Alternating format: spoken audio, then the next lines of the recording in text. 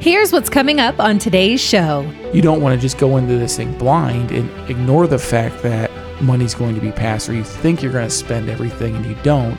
So having a plan in place to prevent that from happening, or covering the tax liability, tax implications, is always advisable in that situation.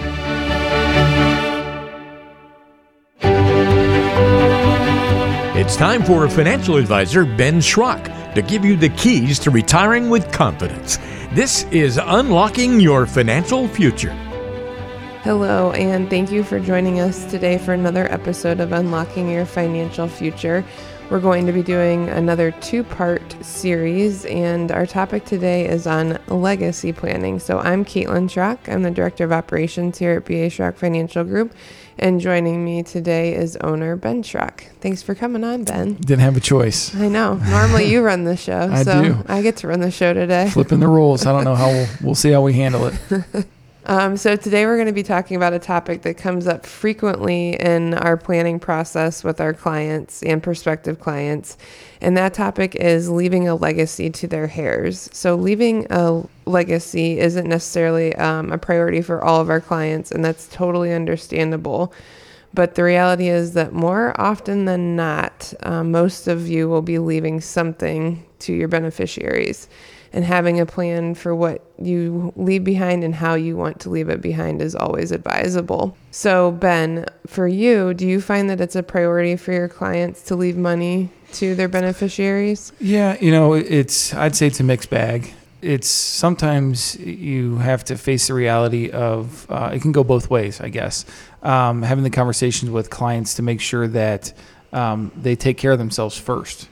Some people have such a priority to leave a legacy to their heirs that that's priority number one. And we're saying, well, you want to enjoy retirement first. Enjoy yourself first. Make sure you're taken care of, because at the end of the day, you don't want your client moving in with their children, right? They want to live comfortably. So setting themselves up first, and then also dealing with the reality of they might leave something to them, because we have clients on the other end of the spectrum, Caitlin, that say, you know what, I want to spend every last dollar. I don't care. My parents never left me anything. I don't really care if I leave my kids anything. So it's kind of coming back to them saying, well, it's kind of hard just to just spend your money and just blow your money, right? So having that balance and having that conversation with them to tell them that, in reality, you're likely going to leave your kids something, or your grandkids, or a charity, whomever you want to leave it to, and how to prepare for that. So that's kind of the conversation that really gets the wheel spinning throughout our process with them in those conversations. So it's again, we navigate through either way just to figure out what's important to the client.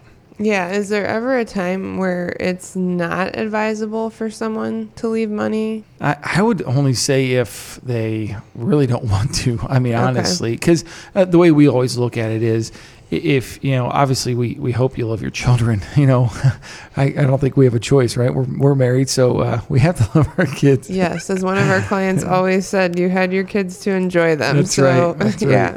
Right. So why not? Why wouldn't you want to leave something to, help them out or put them in a position better than you came into, whether it's, starting out from a house, paying for college, whatever it may be, leaving them something would always be a nice way to leave this world, I guess, in my opinion. But again, everyone's different. The only reason I'd say no is if it was their goal. They don't really care to. And again, there's other avenues. If you have a child with a disability, or children that might not be responsible enough to spend money, protecting it so it's passed on in a trust form, so still passed on, but the medium of doing so is different than just giving it to them directly. Yeah, that makes sense. So knowing that most people will pass on some amount of money, what are the best ways to do that, or ways in which you can do that? Yeah, I mean, the simplest way is just making sure stuff is titled properly. Naming beneficiaries on your accounts. That's easy, right? So when we look at it from our world, there's basically two types of ways to pass money on with your investments. One is with an IRA, 401k, or call it pre-tax. I guess there's three ways. Pre-tax would be the IRA type monies. Your tax-free money, which would be your Roth IRAs. And then also you have your brokerage accounts, which is simply an individual investment account, or commonly known as a taxable account. So those three main accounts are the ways that our clients pass money on to their kids. So there's some different rules when it comes to passing money down. We'll kind of dissect those here real quickly. And again, we talked a little bit about this in episodes 77 and 78 about tax reform and some of the law changes. So, and this is commonly the number one law change with the IRAs. Well, kind of two parts to that. They changed the required minimum distribution age to 72, and with that, in conjunction with that change, they also said the way that you pass money on down to a beneficiary, not to a spouse, but to a beneficiary down below you within an IRA, can no longer be stretched out over the kid's lifetime. So it used to be they inherit that money, they stretch the payments out or the minimum distributions out over their lifetime. Now the IRS is mandating that account is gone in 10 years. So you have to take distributions out each year over a 10-year period, or again, take it all out within a 10-year period of time. So that's going to cause some serious taxable ramifications. So it's something about preparing for that and having those conversations with those clients, right? So circling back to what we had just discussed, is it important for clients to leave them money? Some it might be, some it may not. But it's our job to tell them, you know what, Mr. and Mrs. Smith, you're likely going to leave them this much money. And oh yeah, by the way, it's in this IRA, right? Here's $1 million in an IRA going down to one child, and they got to take out all of it in 10 years. That's $100,000 a year taxable income coming out to them. So you don't want to just go into this thing blind and ignore the fact that money's going to be passed, or you think you're going to spend everything and you don't. So having a plan in place to prevent that from happening, or covering the tax liability, tax implications, is always advisable in that situation. Yeah, and it sounds like it would be of benefit to bring in those beneficiaries, into the conversation, because you don't want to be surprised with, okay, now you've got 10 years, if most people are accumulating wealth from their parents and they're already working and have, income of their own. So to take large chunks out on top of it could be detrimental to some, I'm sure. Absolutely. And I mean, we have clients now that have parents that are still living. They're in their retirement, and their parents are retired and still living, and then are inheriting money. And, that generation is kind of like that silent generation. It was none of your business what I have, right? Yeah. It wasn't front and center. Mom and dad did not talk about that kind of stuff. It's very personal. And again, I get that money's a personal thing, but it's also something that you need to talk about, because your plan might be running smooth, or our clients' plans might be running pretty smooth, and all of a sudden they have this windfall of $500,000 and it's in an IRA, and they got to take those distributions out. So we're kind of left spinning the wheel saying, how do we plan for this? So again, inheritances are something that we never really want to count on, right, when we're from a planning perspective, but it's something that we have to prepare for in the event that we do, or our clients do inherit that money, so that we're not left, in panic saying, oh crap, we should have done a Roth conversion earlier, knowing that we had this extra money coming in. So it helps us do our job when we know, or those conversations have been had with the client's parents, or in our situation, our clients talking to their children, and bringing them into the conversation, like you mentioned, is a great recommendation, right? I mean, in today's day and age with Zoom calls and the children can be all over the country, or heaven forbid we pick up the phone and conference them in one of our meetings,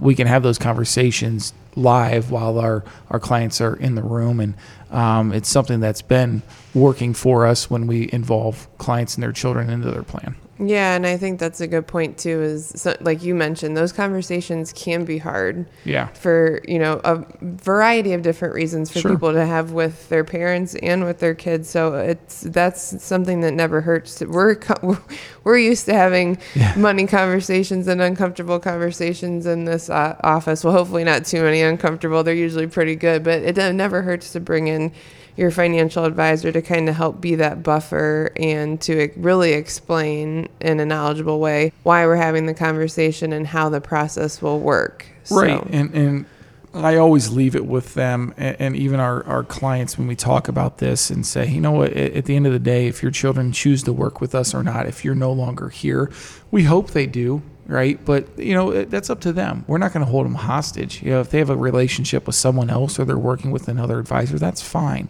But those conversations should be had. I think that's only responsible to do. So yeah, it's always good to make that introduction to that next generation, so we can continue the planning, because it's an ever evolving world that we're living in. Mm-hmm. You mentioned other accounts. We talked a little bit about, Caitlin, in terms of passing on brokerage accounts or the individual investment accounts. They pass on a little bit more tax favorably in today's world. It's something that's been on the docket for years, to say that the government, Congress is going to change the laws and how those are inherited. Again, we talk about that in the tax reform episodes 77 and 78, how those are inherited at a stepped up in cost basis. And again, in its simplest form, if you invested $100,000 in Apple today and it grew to $500,000 when you died, your children would then inherit. Your children happen to be our children, so it's a little bit awkward. But your children would inherit that at a step up in basis. So that $400,000 of gain, they don't have to pay taxes on. So their $500,000, that the current market value, is their new basis. So again, all that money is passed on essentially tax free to that next generation. And again, you have estate tax limits in there, and certain things, the estate tax limits set so high right now, very few people hit that. But that's something that might change down the road, because it is a great way to pass money on, quite frankly. Yeah, so some of these things that you're talking about have better tax outcomes than others, or just in terms of there's better ways, I guess, to pass money on if you're in a position to be able to do it. For sure, and especially those brokerage accounts, those, again, individual accounts after tax. Make sure, we always want to put a transfer on death affidavit on there, a TOD, name a beneficiary on that. Again, we're not attorneys, but we prefer to leave those directly to children if they're responsible enough. Avoid the trust in that situation.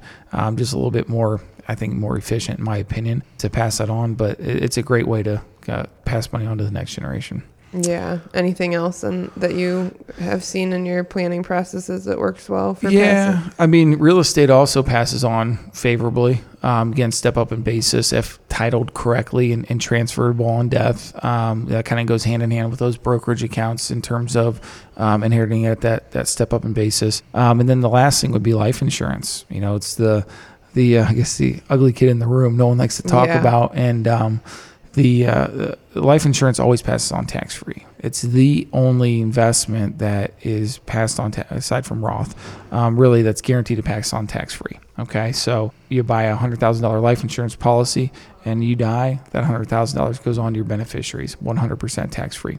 So again, you can think about, when we talk about passing on money and leaving it to the next generation and tax ramifications, you can see how life insurance really complements the plan, or really rounds it all out when we come to look at a holistic plan with a client, to say that we can roughly calculate how much tax liability will be there at life expectancy. Again, what the unknown elements we're never going to solve, right? How long you're going to live, how much you're actually going to have at that point, but we can project it and be pretty close, within reason, and then estimate where the taxes are going to be at that time. So again, we're kind of guessing a little bit in there, a lot of different variables that can change, but having something in there to lessen that tax liability would be very beneficial. And then we present that in a manner that says, okay, you buy X amount of life insurance, you pay this much money for that.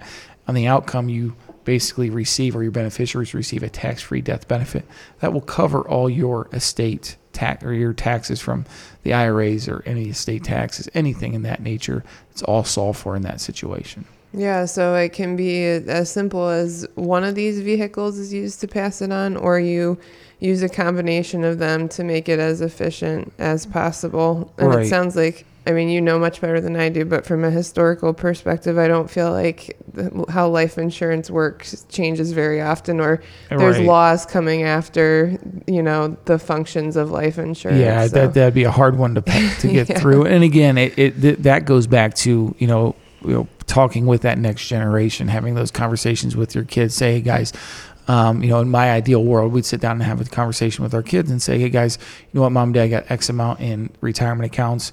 We have all this money saved. If something ever happens to us, don't worry. We have avenues in place to cover all tax liabilities through our life insurance. So it kind of helps the kids know too where everything is, right?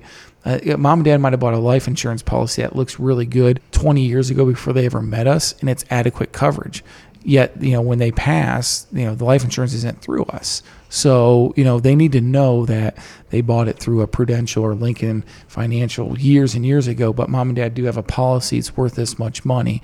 And then we can help as a firm process that and do the death claim and things of that nature to take care of everything. So it's always good to have those conversations. And the last piece of advice I would give in that situation is those conversations are always good to have. Again, it's not to be like a buzzkill during the holidays, but typically when people are together, Thanksgiving, Christmas, Easter's, the major holidays when you're all together, bringing it up at the dinner table, just having a quick conversation about it, and just even letting them know the simplistic form of, hey, here's who I work with. If something ever happens to me, call them. Because again, it's hard for us to keep tabs on our, the clients if they're no longer living, right? We need to have some sort of contact point there. So that's kind of the last piece of advice there. Okay. Yeah. And I think you offered some good solutions, and a lot of it revolves around communication and learning about what those options are, and then just, making sure that everybody, the strategy and the plan for transitioning is organized and people are aware of what that plan is. So if you guys have any questions on the topic that we discussed today, please don't hesitate to reach out to our office at 330-473-1060, or you can find us on the website at baschrock-fg.com. Thanks, Ben, for joining me. You bet.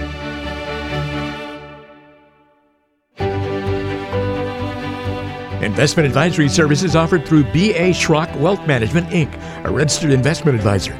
B.A. Schrock Wealth Management is an independent financial services firm that helps people create retirement strategies using a variety of insurance and investment products. Investing involves risk, including the potential loss of principal. Any references to safety, security, or guaranteed lifetime income generally refer to fixed insurance products, never securities or investment products. Insurance and annuity product guarantees are backed by the financial strength and claims-paying ability of the issuing insurance company. B.A. Schrock Wealth Management is not permitted to offer, and no statement made during the show shall constitute tax or legal advice. You should talk to a qualified professional before making any decisions about your personal situation.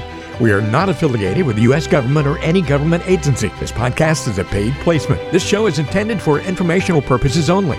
It is not intended to be used as the sole basis for financial decisions, nor should it be construed as advice designed to meet the particular needs of an individual's situation.